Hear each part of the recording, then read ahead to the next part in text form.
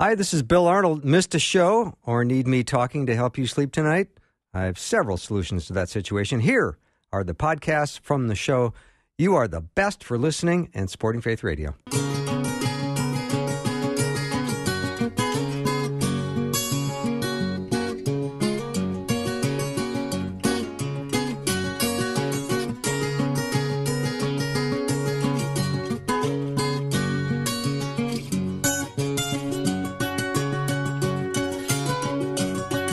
And a warm welcome to Afternoons with me. I'm Bill Arnold, and I'm so glad we're getting to have these hours together. It's already Tuesday, and Rob Blue is going to be joining me in just a minute. Dr. Alex McFarland is going to come on the program after Rob, and then a full hour with Jeff Verdorn as we continue our series In the Beginning. And if you missed any of that, you always want to go to the beginning of In the Beginning. So don't want to miss a thing. Rob Blue is the executive editor of the Daily Signal. Rob, welcome. Thanks, Bill. I'm glad to be back with you today. I always appreciate having you on, and I'm looking forward to talking to you today. And I also want to just let listeners know, you always have questions about what's going on in the world and what's going on in Washington, and whether you have a question that comes up in this half hour or not, you can always let me know what questions you might have for Rob. You can send them over to 877-933-2484, 877-933-2484. Rob, we might as well start with the guy who's in the news more than anyone right now, which would be Elon Musk buying Twitter. That's right. Wow, what big news, and hopefully an encouraging development for those of us who use Twitter as a regular basis to have conversations or track the news. Increasingly, as your listeners will know, Bill, it has become a platform that is really synonymous with censorship because Christians or conservatives who want to share their views and perspectives about things as basic as biological males and females find themselves locked out, suspended, their content removed. And Elon Musk, I think, has had enough of that. In fact, it was partially, I think, because of what happened to the Babylon Bee and giving satirically giving an award, the Man of the Year award to Rachel Levine, who is a biological male serving in the Biden administration, that prompted Musk to perhaps decide to go down this route. So, we don't know fully what Elon Musk's policies will be as the new leader of Twitter, but everything he is saying so far on the platform about free speech should be welcomed and encouraged because we need more of that, not less. Not surprised to see some pushback from people saying this is a disaster. And I think, well, how is free speech ever going to be a disaster?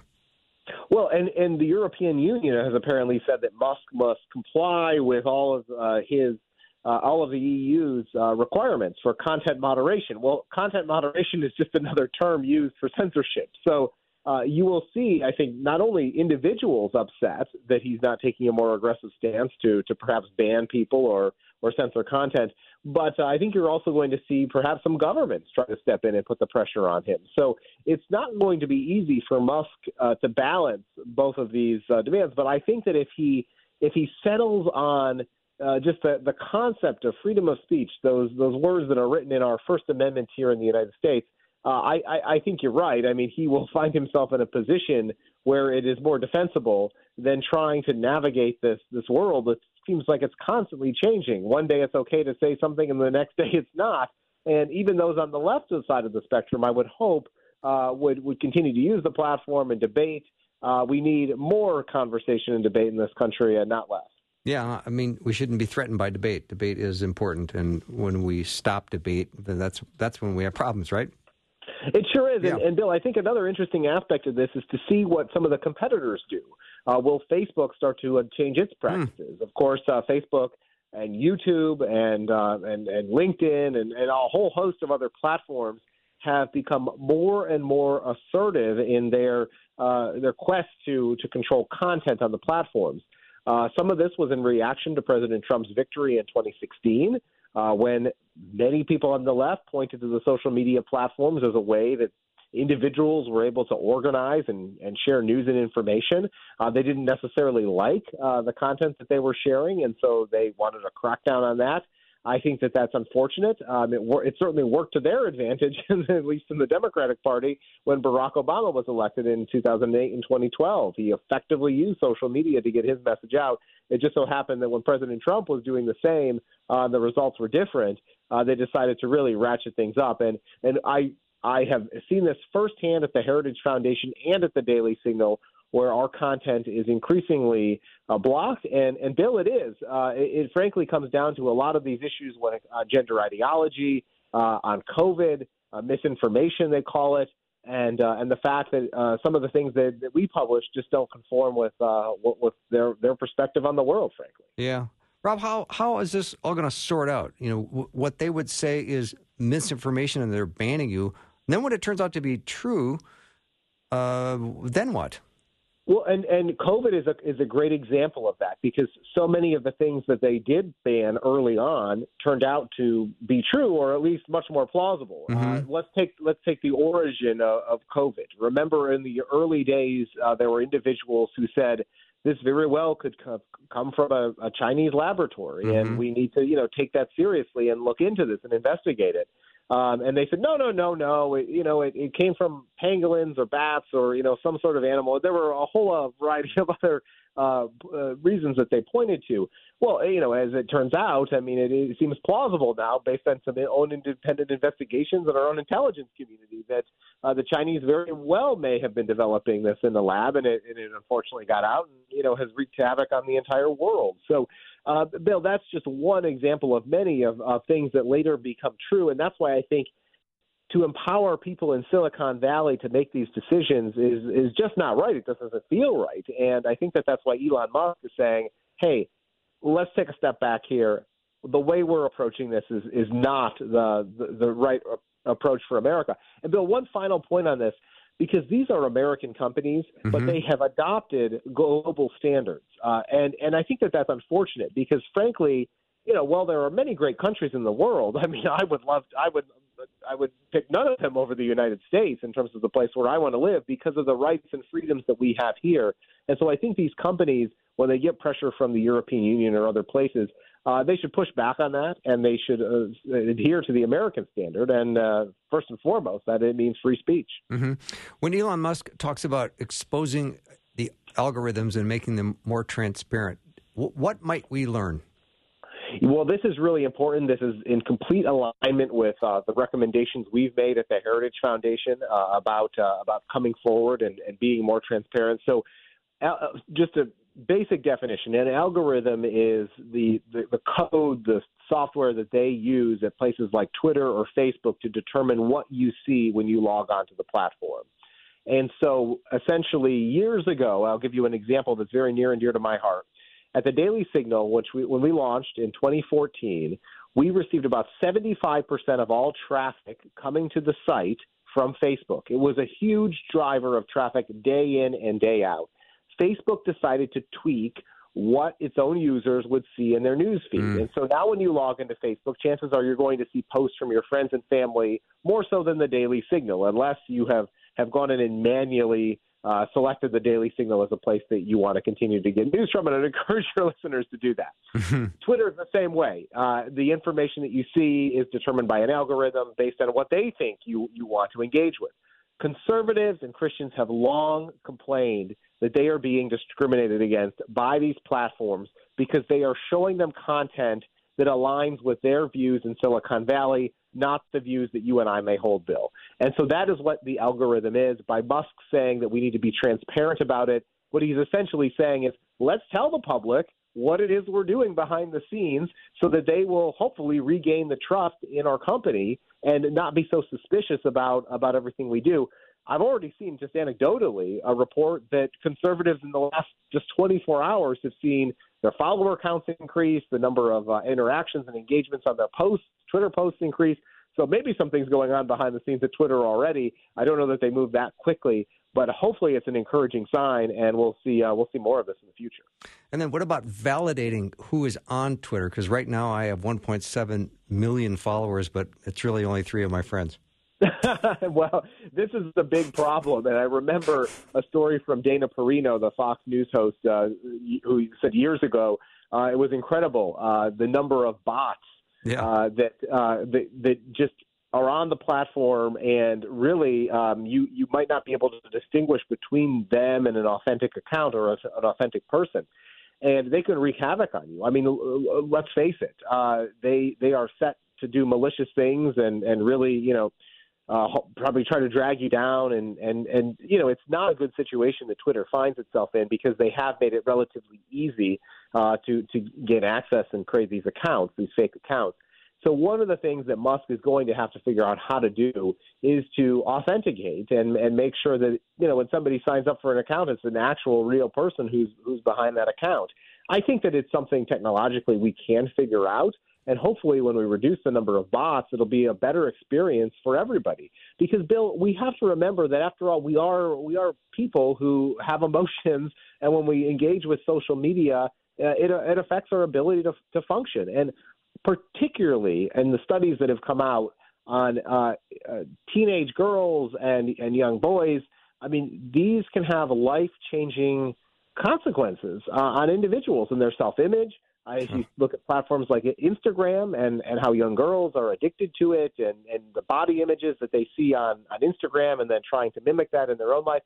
And so there are very real consequences to what's going on social media, and I think that we need to take that into account. I think that's why parents need to be very vigilant and make sure that they're comfortable with what their kids are doing, and making sure that they know what their kids are doing before it's too late. Yeah, Rob, I've said many times that we create technology, then it turns around and recreates us. And you think of the person who is checking their phone, picking it up over and over to see if someone has replied to their text or their email, and they grow more and more anxious waiting for a response. And that creates a certain amount of nervousness and anxiety in people that didn't previously exist. It certainly, yes, you're absolutely correct on that. And Bill, as great as these social media platforms have been, I think, for Faith Radio, for the Heritage Foundation, the Daily Signal, those of us who may have struggled to get our message out to a broader audience prior to social media companies, I mean, certainly we can reach far more people today than we ever were able to in the past. But there are some trade-offs with that, and right. I do sometimes long for the days pre-Facebook, pre-Twitter, when the world seemed like a simpler place.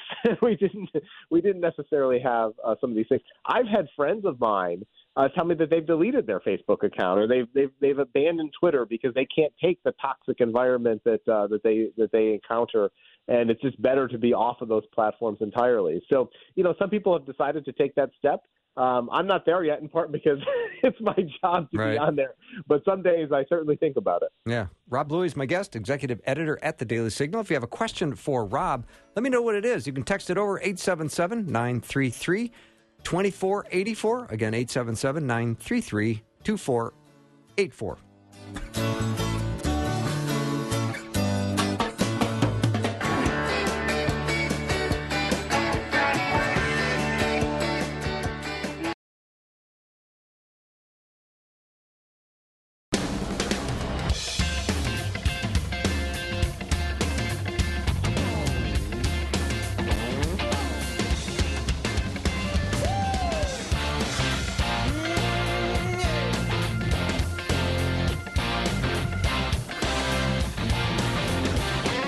That's happy walk-up music. That belongs to Rob Bluey, the executive editor at the Daily Signal. And Rob, when during the break, I was thinking about Title 42, and is that going to be lifted? And what is that exactly? Explain that to us, if you would. Sure. Well, it's important for your listeners to understand what's at play here. So in 2020, back when President Trump was in office and the pandemic was in its early stages, the CDC put in place Title 42, which basically said that if you have COVID or you're sick, you can't come into the United States from a foreign country. And so as it particularly pertains to the southern border, where we've had this border crisis now for a number of years, but it's accelerated to a point where we're now seeing a record in unprecedented numbers. It's coming up on its expiration date on May 23rd. And so the Biden administration has indicated that it will not renew or extend Title 42, which has led to a situation where there are now apparently illegal immigrants who are gathering in Mexico and ready to cross into the country as soon as that day happens. This could double or even more than double the number of people who are coming into our country illegally, going from something like 8,000 gotaways every day to 18,000. So a huge increase.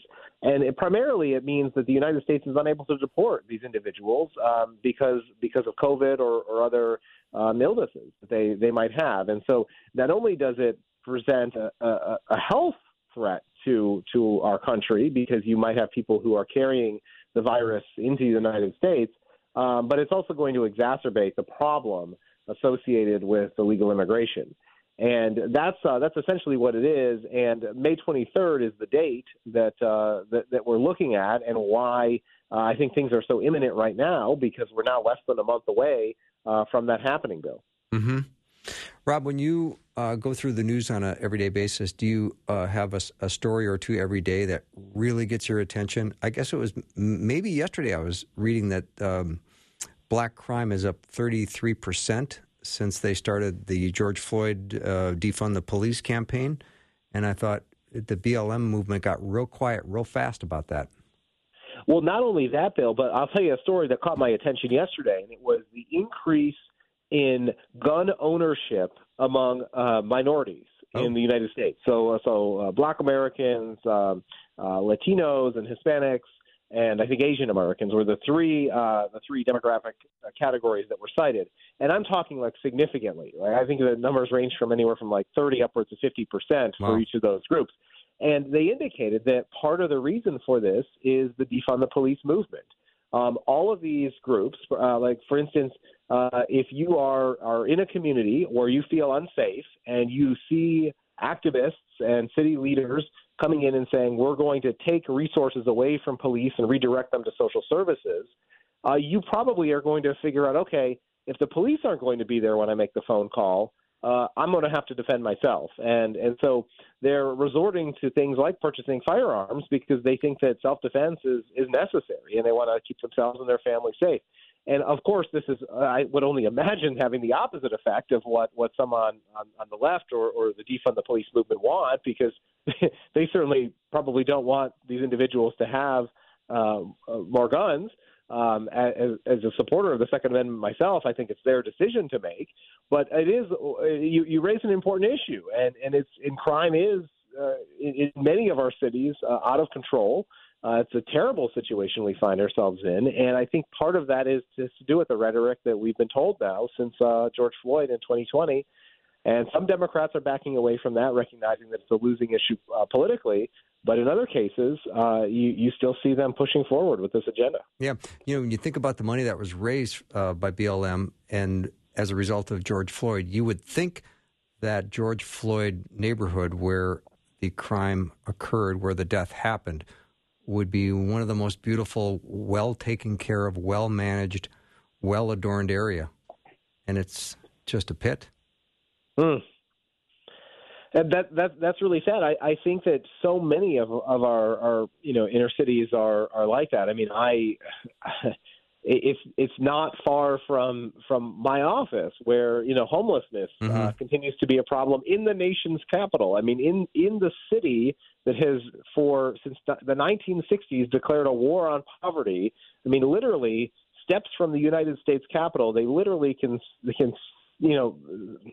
look at the lawmakers in action, and homelessness is right in front of them. And so it's really sad. I recognize that we are confronting many problems in our country right now, and we're not making it any easier with the skyrocketing inflation. I mean, it's difficult to just get by because wages are not going up at nearly the rate as the cost of consumer goods and gasoline and food and everything else. And so, we're pushing people to the point where I think, they themselves are struggling to get by. And I recognize that that's difficult for many people. And too often, Bill, I think what they do is they resort to crime. And we saw, similar bad things happen in 2020 when I think COVID was really testing people in a way that they haven't before in their life. And then that, of course, led to a lot of violence as well. So we need to do everything we can. I think it's time to get back to some basics. I also have talked to you on the show about two important factors that I don't think involve government policy making at all. I think one is just the importance of family formation. Amen. Having a mom and a dad and a loving environment at home, I think, can do so much for young people. And the more we can encourage that, I think is a good thing. And then the role of churches and civil society more broadly. But I think people who believe in religion and who faithfully practice, go to church on Sundays or other times during the week, probably find themselves in a situation where they can hopefully avoid some of these more negative aspects of what we're seeing in society. Yeah, and Rob, I wear a lot of filters on my brain ever since I've gotten on the radio because even thinking about this remark I've made about the neighborhood that George Floyd died in. I mean, my desire would be that there would be, great beauty and value added to that neighborhood. But, I'm basically a white guy talking about how I think they should spend their money. I mean, I have no business telling them how to spend their money, but they've raised close to $1 billion. And I wonder what's happened. Are we using this to reset certain neighborhoods and to help? And where is the evidence? I'm just curious.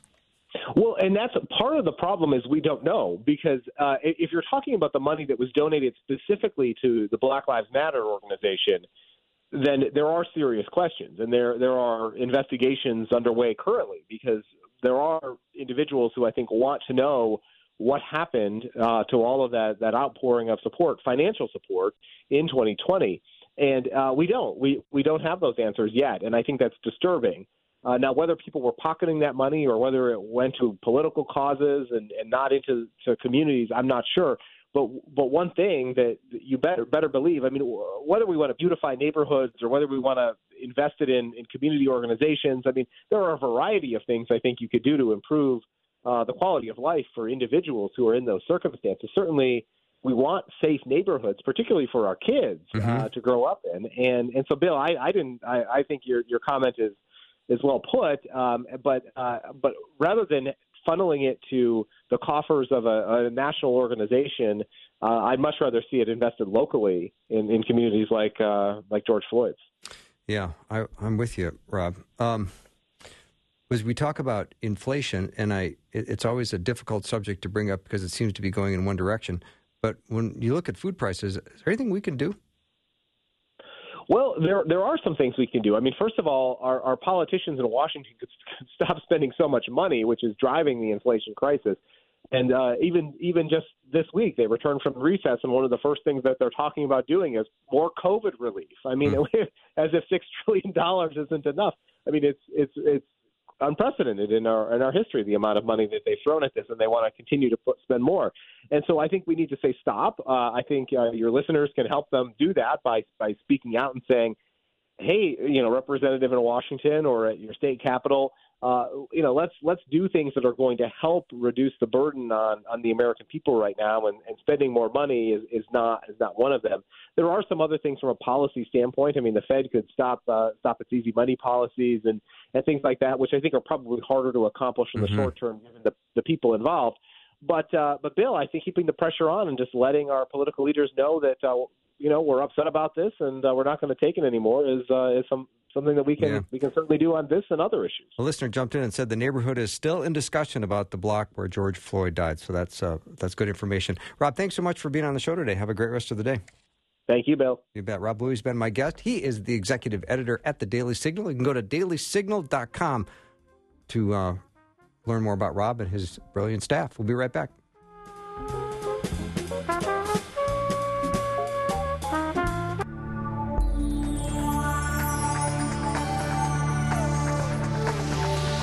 It's the afternoon show with Bill Arnold.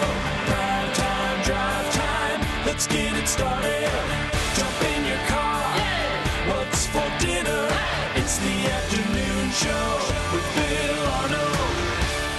I think I need a new laptop. I keep getting this notice that says your hard drive is full. Thinking I gotta dump some stuff. But I have too much stuff on my computer. I can't get rid of it. But that's a good thing for a show host to have too much stuff. That's your true. prep. I'd rather Bill. have more than less. Right. Exactly. Exactly. Alex McFarland is my guest. He is an apologist, an evangelist, an author, and he's an all-around great guest and great friend. Alex, welcome. Well, it's great to be with you, Bill. And, as your bumper music was coming in there for just a second, I thought it was an outtake. Maybe this is the director's cut of Sgt. Pepper. It sounded like maybe one of the great lost tracks from the Sgt. Pepper sessions. Oh, thank you. I'll have to listen to it again and think about that. I appreciate that, Alex. Now, I know you, like myself, are a music aficionado. I like it very much. Did you create your bumper music? A friend of mine made that original music for me, that piece. Well, it is outstanding. Yeah, thanks. Yeah, it's really great. It's good to be with you, Bill. Are you familiar with the Christian group Go Fish? That was the name of the band. No. Okay, that's fine. Yeah. Yeah, don't know them. That's okay. So I was thinking about some time we had talking about John Owen last time and some of the quotes I ran past you, and I had so much fun doing that. I thought maybe I'll run a couple by Alex today from Spurgeon. Oh, man, I was just thinking about Spurgeon earlier today. That does not surprise me. Yeah. Yeah. You know what Charles Spurgeon once said? This is priceless. He said, "There have never been 15 minutes in my life that I did not sense the presence of Christ." Wow. That's impressive. Do you know, I think deep down all of us could probably relate to that. I've even had atheists tell me that they felt God was nearby somehow. Mm-hmm. But Spurgeon, for those that don't know, Spurgeon, was just this amazing, amazing man of God who preached. And so are you a fan of Spurgeon? Huge fan. Mm-hmm. Oh, yeah. Yeah. He was a contemporary of D.L. Moody. I mean, in a way, would it be fair to say, just as D.L. Moody here in America was kind of the Billy Graham of the 19th century, Spurgeon, who he lived up until 1892. I mean, he was the most well-known Christian figure in Britain, wasn't he, during the 19th century? Mm-hmm. Yeah.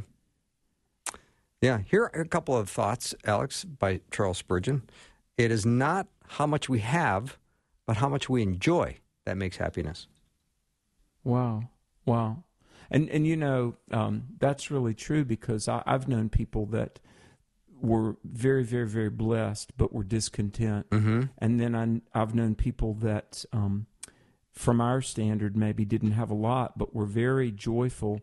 Don't you think the determining factor is really gratitude? Yes, always. Yeah. How about, the Romans said gratitude was the mother of all other virtues.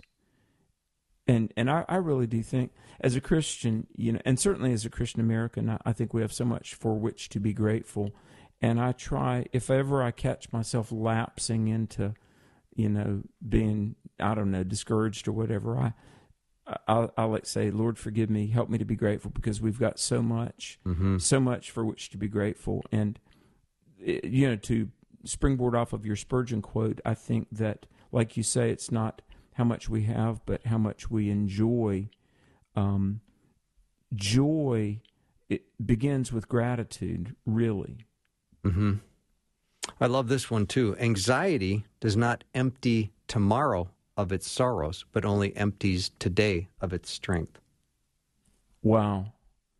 That's why Spurgeon was called the Prince of Preachers. That's brilliant. Read that again, Bill. Yeah. Anxiety does not empty tomorrow of its sorrows, but only empties today of its strength. That's true. Yeah. That's true. I love this one. Go ahead. Go Alex. You got another comment on this previous one, so go ahead. Well, you and I have talked about this before. Time is a non-renewable resource. Mm-hmm. I mean, when you think about it, if you lose money, that's unfortunate, but you can get more money. Mm-hmm. And even if you are, sick or something, you can. I've known a lot of people that rebounded even after debilitating physical situations. But, we worry and we fret about the past. We worry about tomorrow. And like Spurgeon said, it empties today of its strength.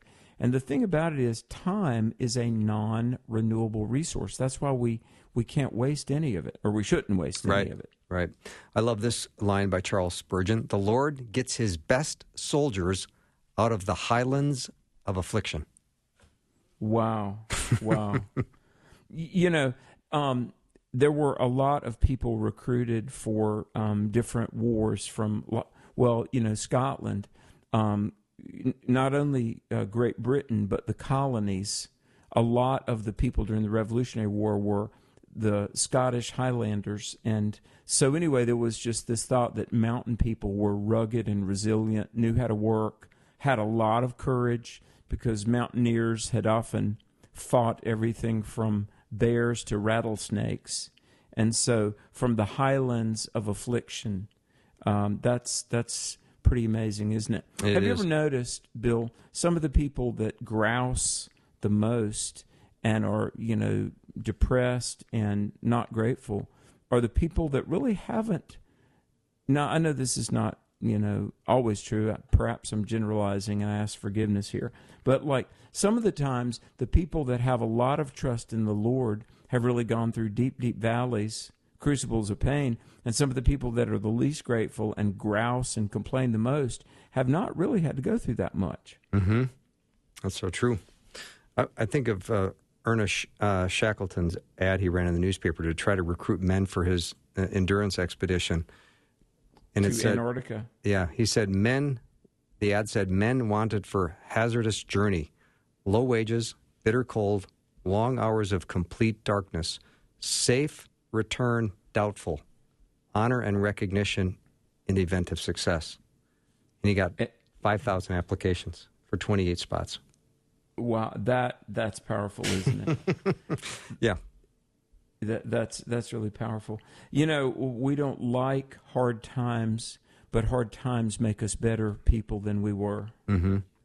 How about this one, Alex, by Charles Spurgeon? Of two evils, choose neither. Huh. Wow. Wow. That's good admonition, isn't it? Mm-hmm. There was a great Christian leader named Vance Havner, Havner. Bill, did you ever hear of Vance Havner? I have not. Dr. Vance Havner was an evangelist, and he died nearly 40 years ago. But he was the guy, like in the early 40s, he was at a Florida Bible college doing a week of like preaching, and there was a Bible college student who sought an audience with Dr. Havner, and said, I tried pastoring. I don't know if I really like that. And Vance Havner said, young man, you know what you ought to be? You ought to be an evangelist. I think God could use you as an evangelist. And it was Billy Graham.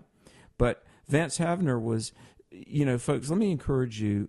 He ought not be forgotten because he was a brilliant, brilliant guy and influenced a lot of people like Adrian Rogers and D. James Kennedy also, who have passed on. But Vance Havner, he could turn a phrase, Bill. He would say things like this: too many church services start at 11 o'clock sharp and end at 12 o'clock dull. And he said, God called us to be fishers of men, not just keepers of the aquarium. Oh, wow. That's strong. Pithy, yeah. But somebody said to him, he was preaching, he said, hey, pray for me after this conference. I'm going to take a vacation. And a lady comes up and says, well, the devil doesn't take a vacation. Vance Havner said, so who says I'm supposed to be like the devil? But anyway, Bill, let me just throw this in there and get back to Spurgeon, but C.S. Lewis once said that how sinners are so boringly similar and the saints are so vividly individual. And that's really, you think about it, folks. You think about everybody from, C.S. Lewis to G.K. Chesterton to D.L. Moody to Charles Spurgeon to John Owen. The saints of God, far from being dull and boring and cookie cutter, the saints of God are fascinating people who very often have overcome so many things, but they found themselves in Jesus. And if you read, there was a book by A.N. Wilson. A.N. Wilson is a British historian, and he talks about Europe in the aftermath of Darwin in the mid-19th century and how everybody felt set free from this burden of God and judgment, and they partied and they drank and they had orgies. And he said by the end of the 19th century, many of the British elites were in asylums and were committing suicide. And they indulged themselves for several decades, free of the constraints of the Christian God. And yet, by the dawn of the 20th century, they were so depressed and so suicidal. And he said they hurt, they ached, they longed for the God they no longer believed in. And it's in Jesus, you don't lose your life. In Jesus, you find yourself, really. That's so true. Speaking of that, Alex, here's another one from Charles Spurgeon. Conversion is a change of masters. Will we not do as much for our new master, the Lord Jesus, as we did once for our old tyrant lusts? Wow. The sinful nature is a cruel, unrelenting taskmaster, isn't it? Mm-hmm. And we're just coming off our spring fundraiser. So this is a great Charles Spurgeon quote. He said, "Giving is true having." Wow. Say that again. Giving is true having. Wow. That's true, isn't it? And hey, I want to say how much I appreciate all those that pray for and support the Faith Radio Network. And thank you for investing so that people will hear the gospel, and great programming like the Bill Arnold Show will go out there. And you only keep that which you give away, really. Do you remember in Matthew 16, Jesus said, "Whoever wants to save his life will lose it, but whoever loses their life for my sake will find it, and more in the world to come." Mm-hmm. Spurgeon said, too, Alex, we are in a wrong state of mind if we are not in a thankful state of mind. Amen. Yeah. Amen. Boy, that's one of the battles daily, is to be in a grateful, thankful spirit and attitude. Bill, where does the hierarchy of gratitude begin for a believer? What, in your opinion, what's the order of things for which we're grateful? Well, I always start with the end in sight, which is my name is written in the book of life. My eternity is secure. I have eternity in my life today, so my heart is overflowing with joy. Amen. I start there. I mean, because everything else is daily activities. Yeah. But God's got me covered through all of eternity. So, I don't know. What do you think? Well, of course, salvation and to know that our sins are forgiven. And, I mean, me as an individual, to know that by the death and resurrection of Jesus, that I will not have to face God in judgment, but will enter into the joy of the Lord. But, and I'm not trying to sound spiritual or sanctimonious, Bill, but just for life itself. I mean, you think about it. There's not a one of us that necessarily had to exist, and yet God gave us life. Good point. And I mean, I don't completely know why, but somehow in the mind of Almighty God, in eternity past, in the counsel of God's will, He said there will be a man named Bill Arnold, and there would be an Alex McFarland. And I mean, very often we're thankful for the, ancillary things. Thank you, Lord, that I have a wife. Thank you, Lord, that I have a car. Thank you that I have indoor plumbing, and that I live in America. Warts on. But you know what? I mean, thank you, God, for life. I don't completely know why God made me, but Lord, I want to be pleasing in your sight. And I think it's appropriate to acknowledge. See, philosophers use the word ontology. Ontos, O-N-T-O-S, is the word for being, B-E-I-N-G, being or life. And the fact that God would give us life, and then, even though we sinned and were separated from the Lord, we have redemption, renewal, regeneration, salvation. God didn't have to create us. His world could have run fine without me or any one of us, and yet God gave us life. Something to think about. Indeed. Dr. Alex McFarland is my guest. You can go to alexmcfarland.com, learn more about him. We're going to continue basking in some great Charles Spurgeon quotes when we come back.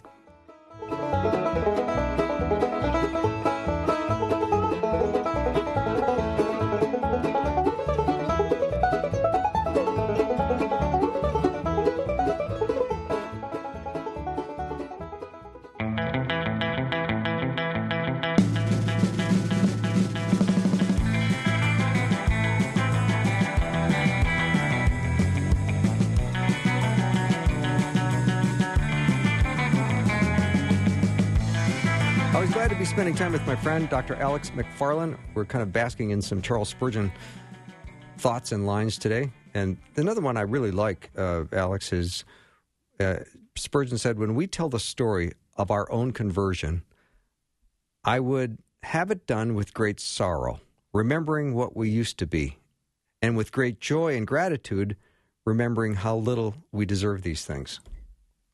Wow. Yeah. He had perspective, didn't he? Oh, did he ever? Yeah. When I was a young believer, I was at a church and I heard a pastor say, I'm not what I ought to be, but I'm not what I used to be. And praise God, I'm not yet what I'm going to be. Mm-hmm. And, I thank God that he saved me from my sins, but he saved me from Alex, Mm-hmm. I think about, Bill, all the stuff I wanted for myself when I was an unsaved punk. And I'm so glad Jesus loved me so much that he gently and sometimes decisively had to pull me away from Alex. Sounds like Spurgeon understood a similar sentiment. Yeah. And, Spurgeon can take ideas out of God's Word and just put them in such nice, succinct little sentences. He said that a daily portion is really all we need. We do not need tomorrow's supply, for that day has not yet dawned, and its needs are still unborn. Wow. I think it's hard for people to grasp what an international celebrity he was in the 19th century. And Spurgeon first read, this will blow your mind, Pilgrim's Progress at age 6. Over the course of his life, probably read it 100 times.